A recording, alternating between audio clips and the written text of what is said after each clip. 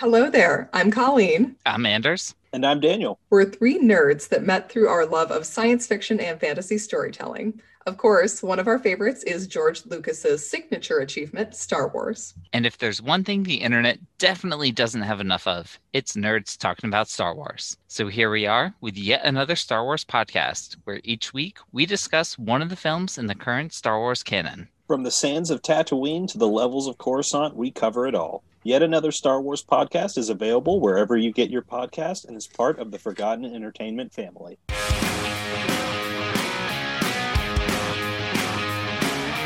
Hello, and welcome to Recent Activity, your new favorite entertainment review podcast that attempts to cover every film, every show, all at once. I am your co-host, Andrew Morgan. With me, as always, are two men who combine to be a mechanized organism designed only for podcasting. It's Shane Beauregard. What's up? And Chris Brodell. Oh, I get it. Modop. Modop. Yeah, exactly. Just like in the movies. Yeah.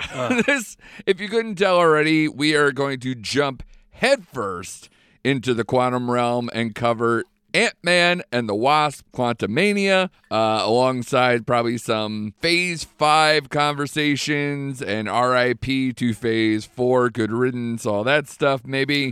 But of course we have to get right into the movie because it's a huge deal. I know that, again, for the 31st consecutive movie for the MCU, congratulations to them. This is, again, number one at the box office, made a bit above expectations, so they say, with $104 million over the 3-day weekend and on target to make about $118 to $120 million over the 4-day holiday weekend. Now, again, that is domestic totals. It looks like worldwide has come down a little bit because maybe that's around $121 million for a combined around $225 total. And again, that's with the fact that this actually got to open in China for like the first time and everything else. So, a little under the projection for international, a little above domestically. So I'm sure it's all there. It's all good money for MCU. So nobody's going to complain for sure. But that's not what we're here for. We're here to say whether the movie is good or not, especially when you're talking about the kickoff to Phase 5. Chris, what were your expectations, at least coming into this? Because to me, I thought this had to be such a no-brainer win for them because of all the expectations of what's to come. Okay, I've been burned before. So the expectation has been, I just want to come out of it being good, better than Phase 4 as a whole. It wasn't Phase 4, but I will say my bar was like kind of low.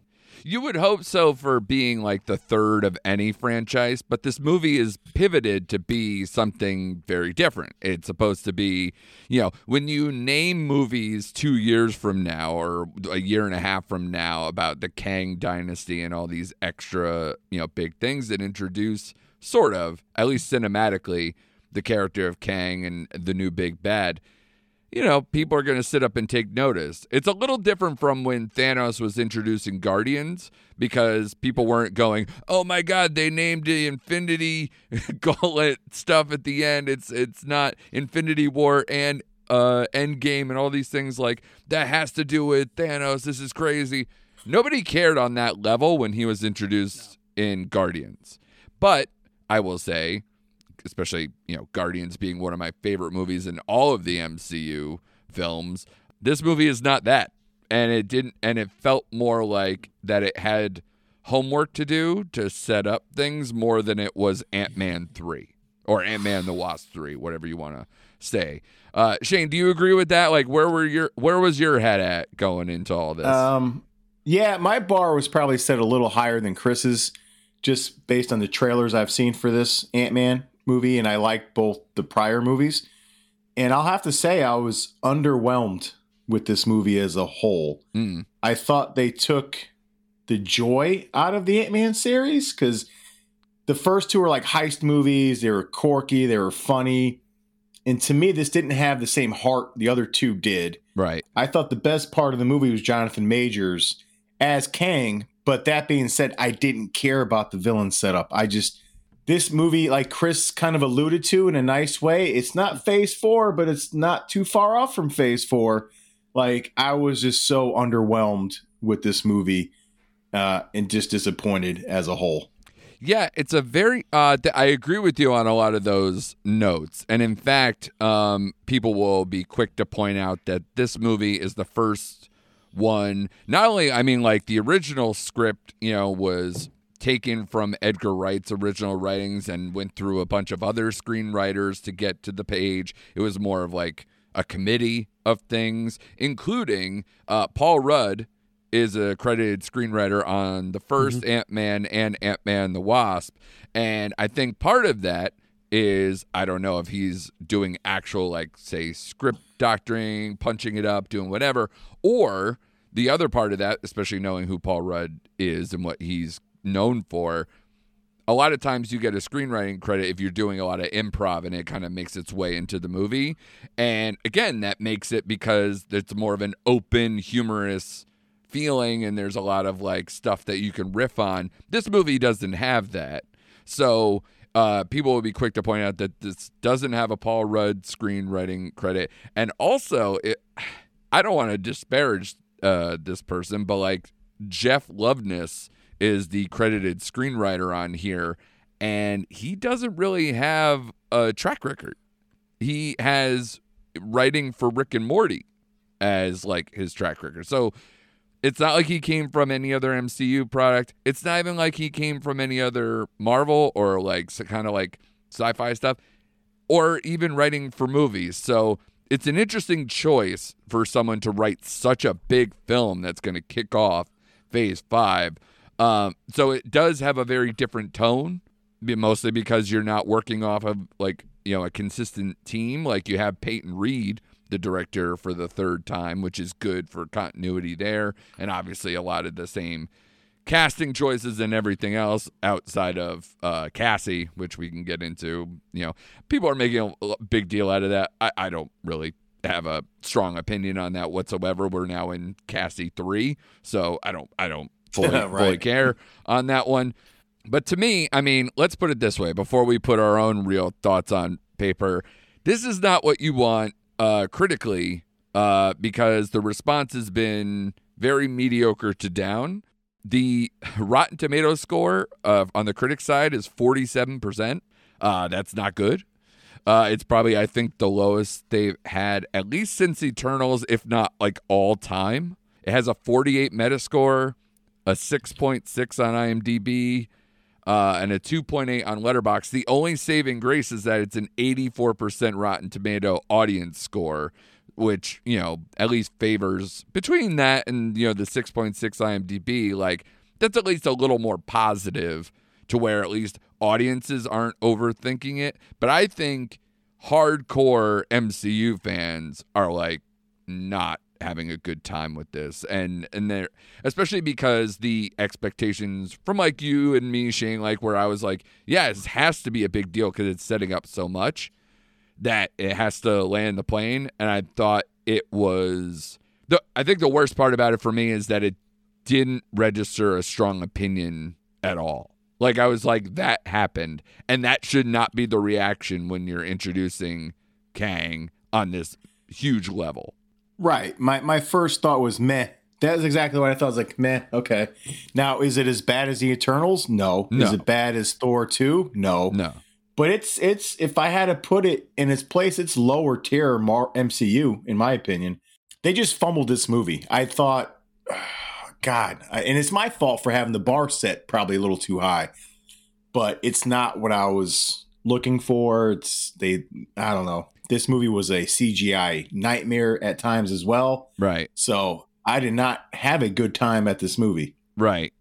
And Chris, especially because you're the bigger comic book fan of the three of us, the weird feeling for me is that I felt like this movie was more comic booky than like, say, a lot of other movies that the MCU does. The MCU is actually pretty good about especially even movies like this, which weirdly felt self-contained, even though it's something that's going to have implications down the line.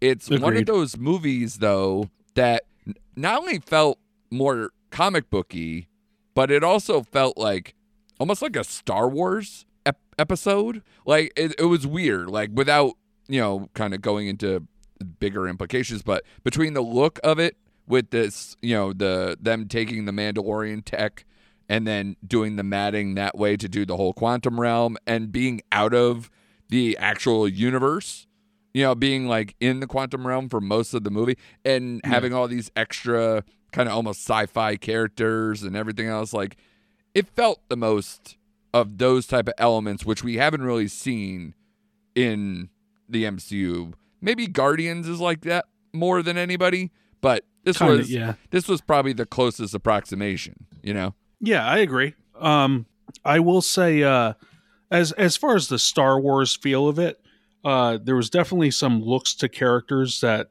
reminded me of like how Princess Leia was disguised in Return of the Jedi when she went to Jabba's palace. Mm-hmm. There was a lot of those looks, and it's like, okay, all right, well, you have to have a different world and whatnot. Sure. But when you're looking at the scope of the quantum realm, I think I said to you when we saw it, it seemed like this was more multiverse of madness than Doctor Strange was.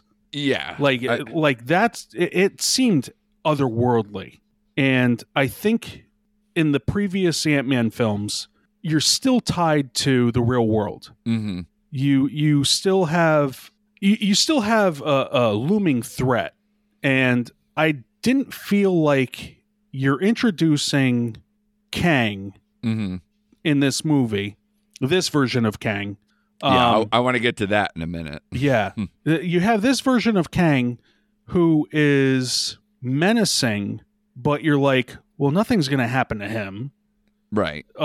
Maybe something could happen to Paul Rudd's character or anybody else, but Cassie has to go forward because, as you said, we know the future film titles.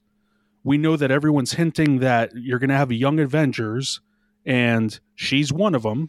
So you're like, there's no threat to these people. You're introduced to these new characters that may live or die, but we just met them, so they don't really hold anything to us. Yeah, I feel like there's two things at play that still, we've talked about them before with Phase 4, but I think even more now I'm growing in concern because we keep saying the Young Avengers or like these characters that have to grow in prominence because you're not going to have the people. Well, obviously we already are without, your Iron Mans and your original Caps and all these other things that we're already missing, the original T'Challa and it seems like they're working on, phasing out Paul Rudd and Evangeline Lilly and all these other things. So it's interesting what we're going to have left over.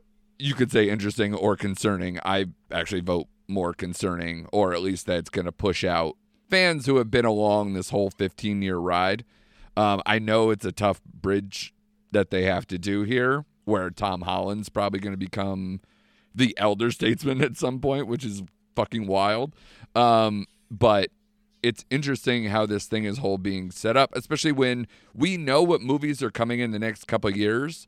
We know probably what shows are coming in the next year or more, and yet none of them have some kind of like big labeled thing, Young Avengers or some kind of Avengers thing, that unless they're the ones who are going to go up against Kang, which I don't know what the hell that means.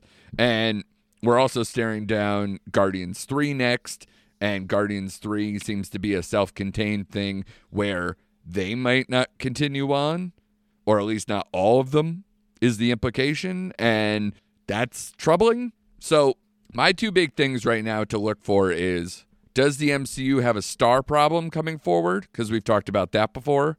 And I think they also have a slight villain problem, even though I like Jonathan Majors in this role. But between the multiple variants, the timeline jumps, the multiverse stuff, I think this is the hardest part for the MCU to sell to their general audience what the hell is going on. Because even as a person who read comic books growing up and who watches all this stuff, I still find myself hard to contain all of the information I need to enjoy it on the level that I think I need to. And then also it just needs to be good. And I think we're serving a lot of masters and it's getting very convoluted. Shane, as you're less of a comic book guy than say Chris and maybe closer to my level, I don't know. How do you feel about all of those issues? You know, it's funny. I think I said this on this show about when we started with the Doctor Strange 2 or multiverse movie. Yeah. That the MCU blew its load with Endgame.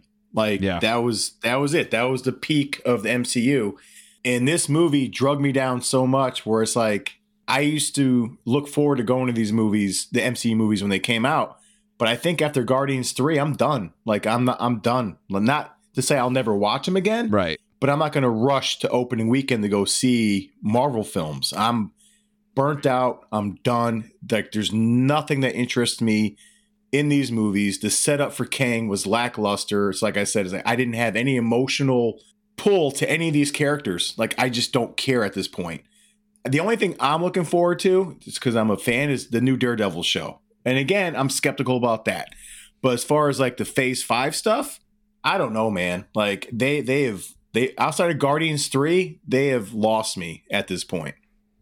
Yeah, because I mean, to be honest, again, for the older crowd of the people who have been here for the last 15 years or what have you, I mean, Guardians of the Galaxy's next. I'm looking forward to that. The Marvels, I think a lot of the stuff that's built into that team up, you can call it, I don't have a lot of affection towards, or it's so new and I don't think they've done a good job of selling me on certain characters with that. Then you got things like Captain America New World Order, which you can't tell me, even though I'm very much enjoying Shrinking and I will probably watch Indiana Jones, telling me that Harrison Ford being the president doesn't ratchet anything up for me. We're still coming off of, okay, so Sam is the new Captain America. Okay. It doesn't really do a lot for me.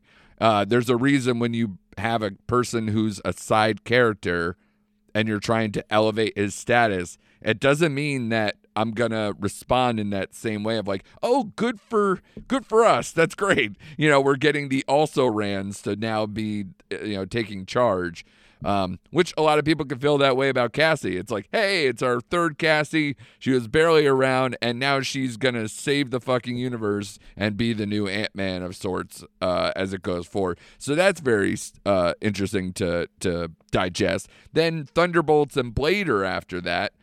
And Thunderbolt sounds like it could be kind of a decent Guardians replacement if done right, because it'll be Suicide Squad-y. It'll be, have some of that vein. I don't actually know who's fully in charge of running that movie. Do you guys know? No clue. Not a clue. I don't even know if you can list Blade as an upcoming movie because they still don't have anybody behind a director, that. Right? I think they just landed on all that. So as far as I know, Guardians of the Galaxy and the Marvels are in post-production and have solid dates. Captain America New World Order is still listed in pre-production and doesn't have a release date until May of 2024. So if you go by the gaps, I mean, especially for what we're used to, Marvel's is November, and then we're not going to get another MCU movie for 6 months after that. That's a bigger stretch than they're used to. And they backed up a lot of the MCU shows, too, where a lot of them are now just straight up undated. We don't know when they're coming. Secret Invasion and Loki are in post-production, so they're supposed to come before the end of the year. But now, things like the next season of What If, Ironheart, Echo, Agatha, Coven of Chaos, and Daredevil, you're talking maybe they'll land in 23, but we don't know when.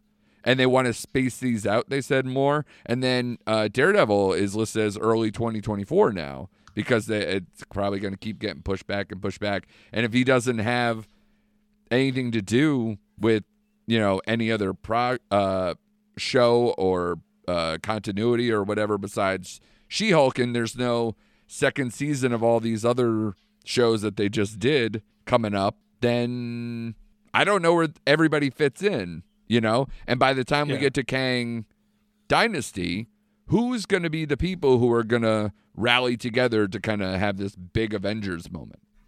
And I think, so where's my stars besides Tom Holland? And when it comes to Kang, I think they're in good hands with Jonathan Majors, but I personally am just like, okay, even for how much I like Loki, the timeline stuff it gets to me, because it just becomes like a bunch of jumbled wires at this point where I'm like, which one are we on? I don't care what Earth I'm on. Like, if there's a variant enough to fill a fucking stadium, how does everything coalesce where you can stop Kang as a concept? And we don't know a lot of these things. And I would wonder, of all the movies we listed for the next year or so, what movie is going to involve Kang? Any of them? None of them? That's a good question. I was thinking about that earlier today, and I don't know, outside of maybe him popping into some of the TV shows, I don't know. Unless they drop a surprise movie that we're not ready for, like Fantastic Four or something, which I heard that's like 2025, right, or some shit like that. I agree with you. I think Tom Holland is probably their most bankable star and movie franchise right now, but we haven't heard crap about another Spider-Man movie. So I don't know where they go from here. Actually, they just recently did. Okay. Yeah. Okay. Then I didn't hear about that. They just did, but again, it's in the script writing process. So, but they did say Spider-Man 4 is in process. Okay. And they said it's going to lead into the Kang Dynasty. So he's the lead movie going into the grander movie. But I'll say, like, two things stick with me. I really wish the Jonathan Majors version of Kang that was in Loki would have continued, because I thought he did great. Yeah, I like more that version. Sure. Yeah, like he was unpredictable. You're like, he seems nice, but no, he's not. I don't know. Like, they say that wasn't Kang. That was it the man at the end of the timeline or whatever the hell it was. He's gone I forgot now. what the term was. Yes, but you have all these clusters of shows that you're like, oh well, Sam took over the mantle as Captain America, so now he's going to continue. So he's not Falcon anymore, he's Captain America. Right. It's like, okay, great, Captain America. Don't be a derivative character. Be your own person. I like Sam as the Falcon. Yeah. I like what he's capable of doing. Just because now he's a symbol of America, the new America, the new world order, whatever the hell you want to call it. Sure. Tag team WWF, baby. Yeah, that's all I keep on thinking of. Yeah. But why are you going to have a show about Echo when she wasn't even the most interesting thing out of Hawkeye? Yeah. You should have her appear in Daredevil as she appeared in Daredevil in the comic books. Right. But I think they're just stretching themselves thin, and it's like, oh, look, we have a 12-episode series of this. I didn't ask for that. Well, it's like, it's like the Star Wars problem. It's like, all right, like there shouldn't be an Agatha show. I'm sorry. There shouldn't be an Echo show. It's like, let's give all these kind of popular secondary characters their own show. And I'm like, stop. We just don't need that. It's like they're flooding us with all these shows. And I'm glad at least Kevin Feige at least said hey, we need to slow this down and spread stuff out. You know what I mean? Like, I'm glad they're just not bombarding us with show after show after show. Like, let it breathe, man. Like, you don't need to give everyone a show. And we can get into a Star Wars discussion, but they did the same thing with Star Wars. Like, we don't need all these secondary shows off of The Mandalorian. Like, I'm sorry, I'm done. And guess what, guys? I mean, Bob Iger came out and that whole thing dropped where they lost subscribers. So even for how much they're like just flooding the market with all this stuff, it's not helping them advance the core thing that they want to do, which is build up Disney Plus. So will that rebound with Mandalorian coming back in a couple weeks? Probably. I think so. Yeah. But at the same time, the more you have time between these big tentpole shows or dropping an MCU movie on the platform for people who haven't seen it maybe or want to relive it, people will probably unsubscribe. So, because what else are they holding on to unless maybe they have kids like myself where, Bluey reigns supreme or something else, that is keeping people on the platform. But all the issues that we're having with all of this, I think, is really having a profound effect on them all around. And, whether it means the Disney Plus then, whether it means, obviously the box office didn't hurt for this. And I think it's because everybody went in with the expectations of, well, this has to be good because it's going to set up so much going forward. And then when you got what you got, you're like, oh, okay, I guess I'll wait for Guardians now because there's nothing to hold on to. There's no big carryover effect. There's nothing that and even as far as comics go, there's so much Kang stuff that I don't know which direction they're going with this. It's not like the Infinity Gauntlet, which I read and you get a general sense, or Secret Wars will come out of this too.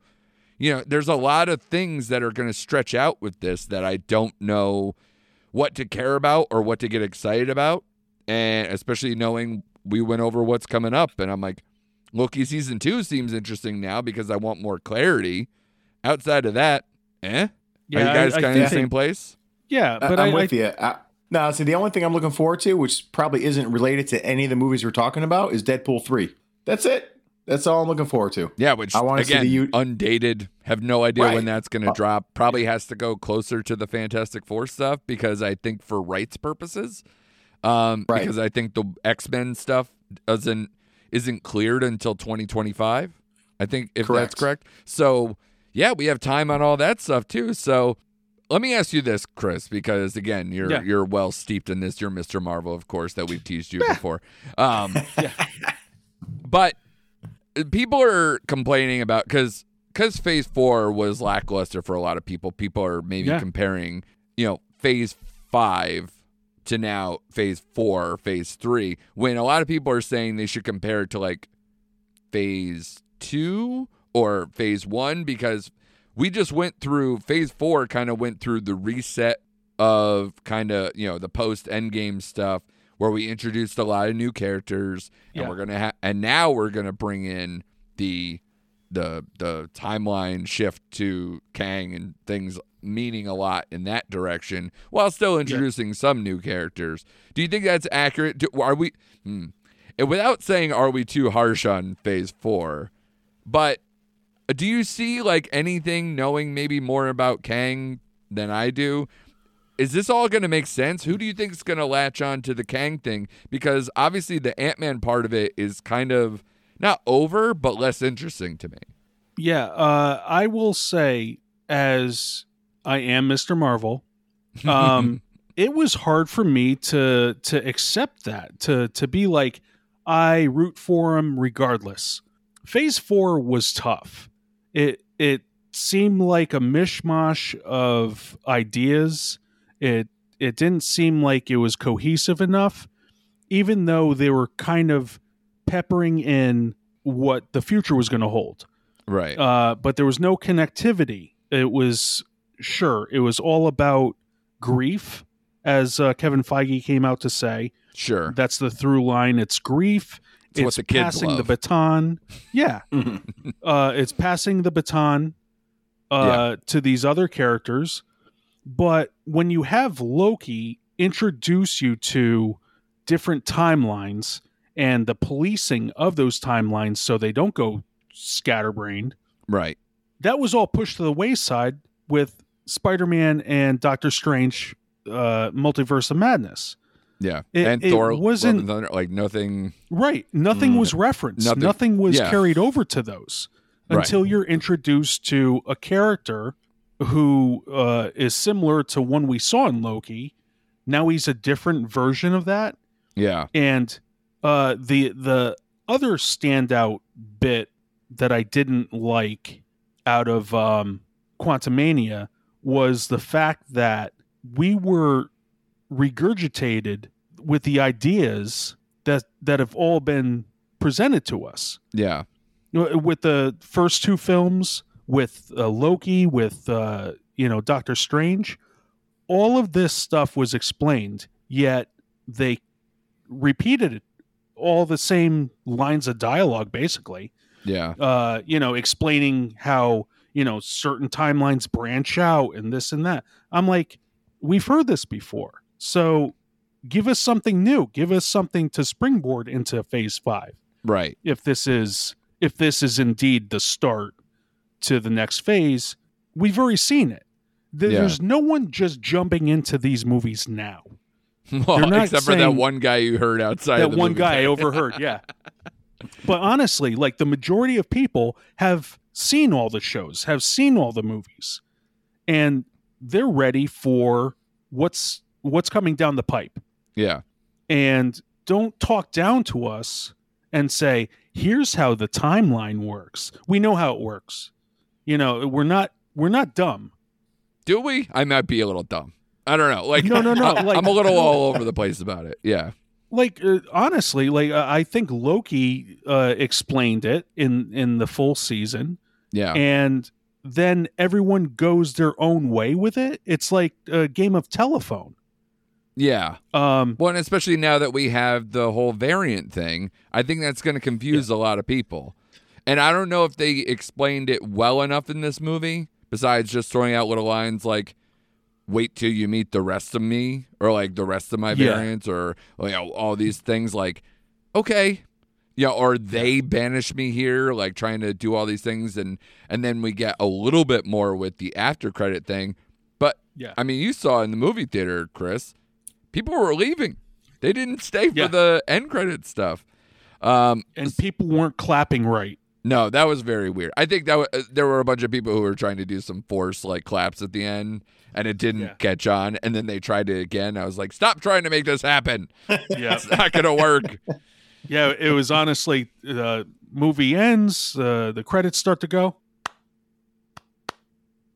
Yeah. What was that? That's not even a clap. No. That's not even the start of clap. No. I'm glad no one clapped in my movie theater, because I would have told them to stop. I would have told them to stop, just like I did before. I forgot what movie it was, but they started clapping. I'm like, no, no, stop clapping.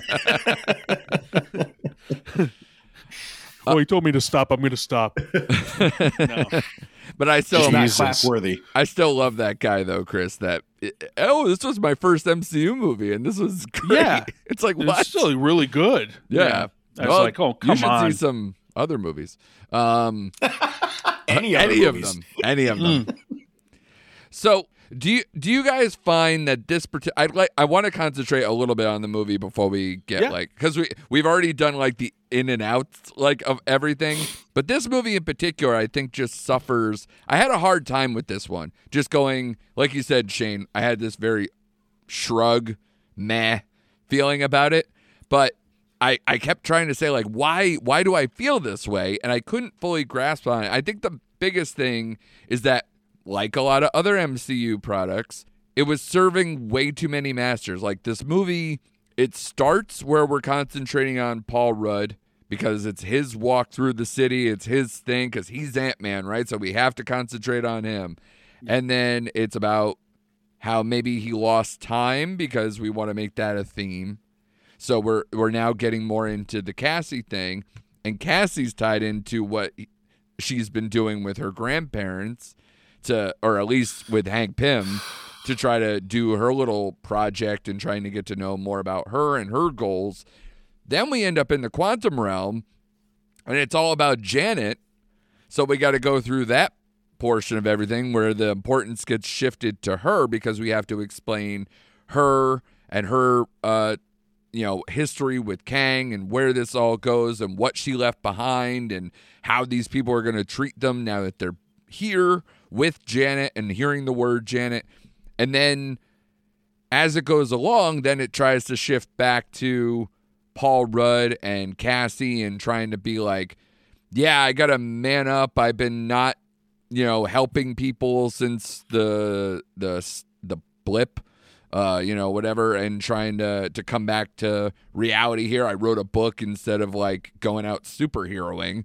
But that's mostly because what is the continuity with the Avengers? Is it really Ant-Man's fault? Is it really Paul Rudd's fault? So you have all that, and then it keeps feeding into that relationship and having to kind of step up to the plate because now there is a big bad. Now there is a person to confront. And all of a sudden, most of this movie, as Shane alluded to, is not as funny, or at least not as funny through Ant-Man anyway, through Paul Rudd's charm offensive that he has every single time that man is on screen. He's adorable, and we all love him.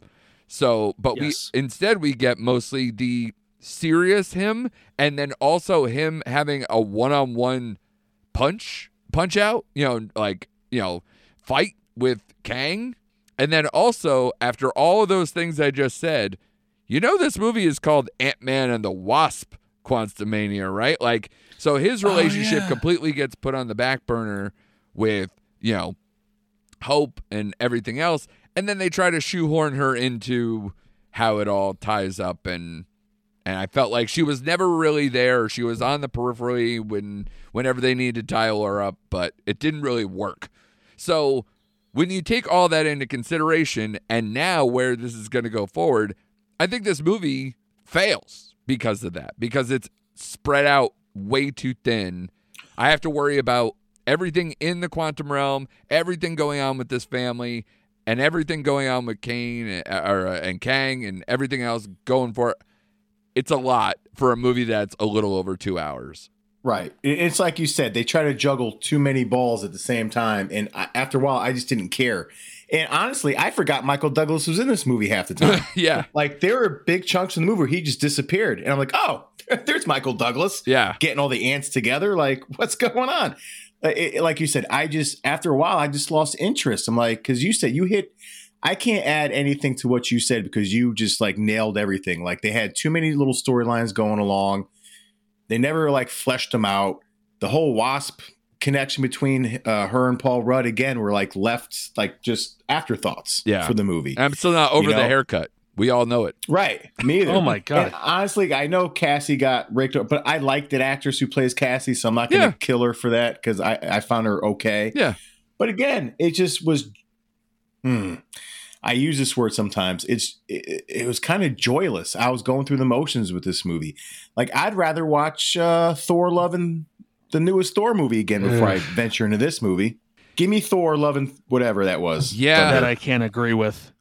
Sorry, I don't know though, Chris. Like, I guess because honestly, isn't it kind of similar though? Where at least it's like, oh, Christian Bale was a good villain, but didn't really get to kind of be full force, or really wasn't like consistent enough. Then you have Kang here, where it's like, oh yeah, Jonathan Majors is crushing it, but the movie still doesn't succeed. Like, so and they try to make jokes periodically, but they have to be a little more serious, and the tone feels different. Like, it does have a lot of the same problems. I will say. I can't say that Jonathan Majors got to flex his acting abilities in this. I think he not monologued, but he definitely, had his moments where he would just say things. Ooh, it's menacing. Right. But, he wasn't really the threat I thought he was going to be. Yeah. But I'm sure in the future he's really going to, affect things. Mm-hmm. But overall, I think I can't even recall if, oh my God, the Wasp, I wasn't even sure if she even fought in her full costume. Yeah, How sad is that? I forget that though. Yeah, she wasn't really utilized. She just Kang, basically right when she comes through the portal. So like she has some things, and she's in the costume a lot of times in the quantum realm because I think she grabbed her parents or something to where so they didn't crash land or whatever. Yeah, but also I pointed this out is that I was really annoyed by the fact that every time someone wanted to talk and they were full helmet, the helmet came up, they talk. Oh, wait a minute, action is happening. The helmet goes back on, and it was like a visor going back and forth haywire throughout the whole thing. It's just like, listen, we know they're good-looking people. But just keep them covered. They're in a battle. There's no need for them to flip it up, talk to their cohorts, flip it back down, go back into battle. I'm not even saying this movie was the only culprit of that. Right. From Iron Man to this movie, they always did that. It's just like, why are you showing us? We know whose voice that is. Right. Now, my curiosity with Kang and how they're utilizing him in the MCU, I know this isn't a very MCU thing to do, but DC has done it and it's starting to work for them, at least on some level. Do you think it would have made more sense to make a Kang movie instead of just shoehorning this into Ant-Man 3? Meaning, like, if I saw him get banished and then we can tie it in, have Janet's thing, cool, fine, whatever. But, like, with the variants thing, the whole council of them, all this stuff, and maybe tie it into the carryover of what happened from Loki season 1 and whatever, do you think it would have behooved them at least to open the movie with it, or at least to maybe even have a standalone movie to help us explain what we're going to do going forward? Because this concept is not as easy to digest as Thanos. Thanos, which even then they did good jobs of going back and showing, you know, when he first got Nebula and Gamora, and you know how he you know conquered a bunch of places and gave them choices and what, like the whole mantra of Thanos we saw. But like Kang, we haven't seen shit, and we now have what, 2 variants of him are already gone? Yeah. That's a good question. I think they dropped the ball because I thought they should have peppered him in more throughout since Loki. But they dropped the ball. Like after Loki, we didn't see him until now. Right. It's like, at least with Thanos, like you said, they would pepper him in throughout different movies or make reference to him and show little snippets. And this one, it's like, oh, okay, we get Kang at the end of Loki and then nothing till now? Like, right. What? Like, yeah. So they totally mishandled the way they should have revealed him to us, I will say. But to have a standalone movie, not a bad idea. But definitely between Loki and now, we should have seen or at least heard more about the threat of Kang or, you know, all that kind of stuff. Like show him in Doctor Strange 2 or mention him in Spider-Man. But no, because you had the different timelines for those. But again, no mention of Kang until now. It's like, okay. And look at how he's used in Loki, too. It's at the very end. It's not like it's the Kang show. It's all about Loki and the variants and all these other things. I guess it's getting us used to concepts by repeating them over. But, you know, but there's a lot of time in between them, and it's not consistent enough. And especially when it comes to Kang, I need to know what he's all about, because it seems like every variant has a different version of what they're all about. Right. I think also they should have, and I know this is Monday morning quarterbacking. But, well, all of this is, sure. That's what reviews are. No, but also, I think at the end of Loki, when one version of him was killed off, here comes the one that we're introduced to in Ant-Man saying, you know, what have you done? You know, it's almost like a revenge thing. Like, you know, you killed one of me. Right. And that doesn't sit well with me. You're going to pay. Right. You know, and then like, ooh, and you leave it on the cliffhanger. And then suddenly, you know, Doctor Strange is messing with the multiverse. Yeah. And that version of Kang is released, you know, and he's just like, oh, there's more of you I can kill, you know, because I see that you're associated with this Loki character, you know, now you're my threat. You know, and it just goes on like that, but they never did that. They never just jumped on it. Yeah. And that would have been perfect. They had Jonathan Majors. They should have used him more, just like Shane said. They should have, you know, carried on this character like they did with Thanos, but they didn't. For whatever reason, they didn't. And like you said, because of scheduling conflicts, because of the promise of, you know, dates to be released and coronavirus, everything gets flipped. Yeah. But you have to factor in that not everything is going to go smoothly. Sure. Like, you know, like podcasting. each week we don't get to do exactly what we want to do, but we go with the flow and we figure it out. Yeah. Or we don't come out with an episode that week. But anyways, Yeah, sure. it's just a promise we make for ourselves that each week we're going to talk. Yeah. But, sometimes life gets in the way. So let's figure it out. Yeah. And it all ties together anyways. It's like ever since May of last year, we're moving forward. Yeah. So Exactly. I don't know. I just want to talk to somebody who really liked this movie, because I think the people who would say that will probably just say a reductive statement like, it's fun. And I'd go, is it? And I think that's just a simple binary that I just don't know who these people are on what level and how we're all ranking these, because I don't know. This is it's bottom tier MCU. I don't know where that all lies. There's a lot of kind of meh to below now. It's starting to that 31 number. I'd probably say we're like a half proposition now, because we've accumulated a bunch between phase 4 and now into phase 5 of mediocre kind of movies that were just like, okay, obviously compounded by the whole show thing on top of it now, because we're all tying them all together. But the one thing I would say is that I feel the same way about this movie as Paul Rudd felt about summarizing his own movie at the end, where he's just like, so yeah, we're safe, right? We're safe, right? Yeah. I don't know. We're good, right? Are we good? And then and then the movie ends. That's how I felt. Like, I was a little confused. I was entertained some. It's not a complete dumpster fire, but, I even wrote down, like, do you know how many t-shirts people are going to have of "It's never too late to not be a dick," or "I have holes," or something to do with MODOK or something, like, which, by the way, the MODOK thing is a whole other thing. I couldn't look at that thing.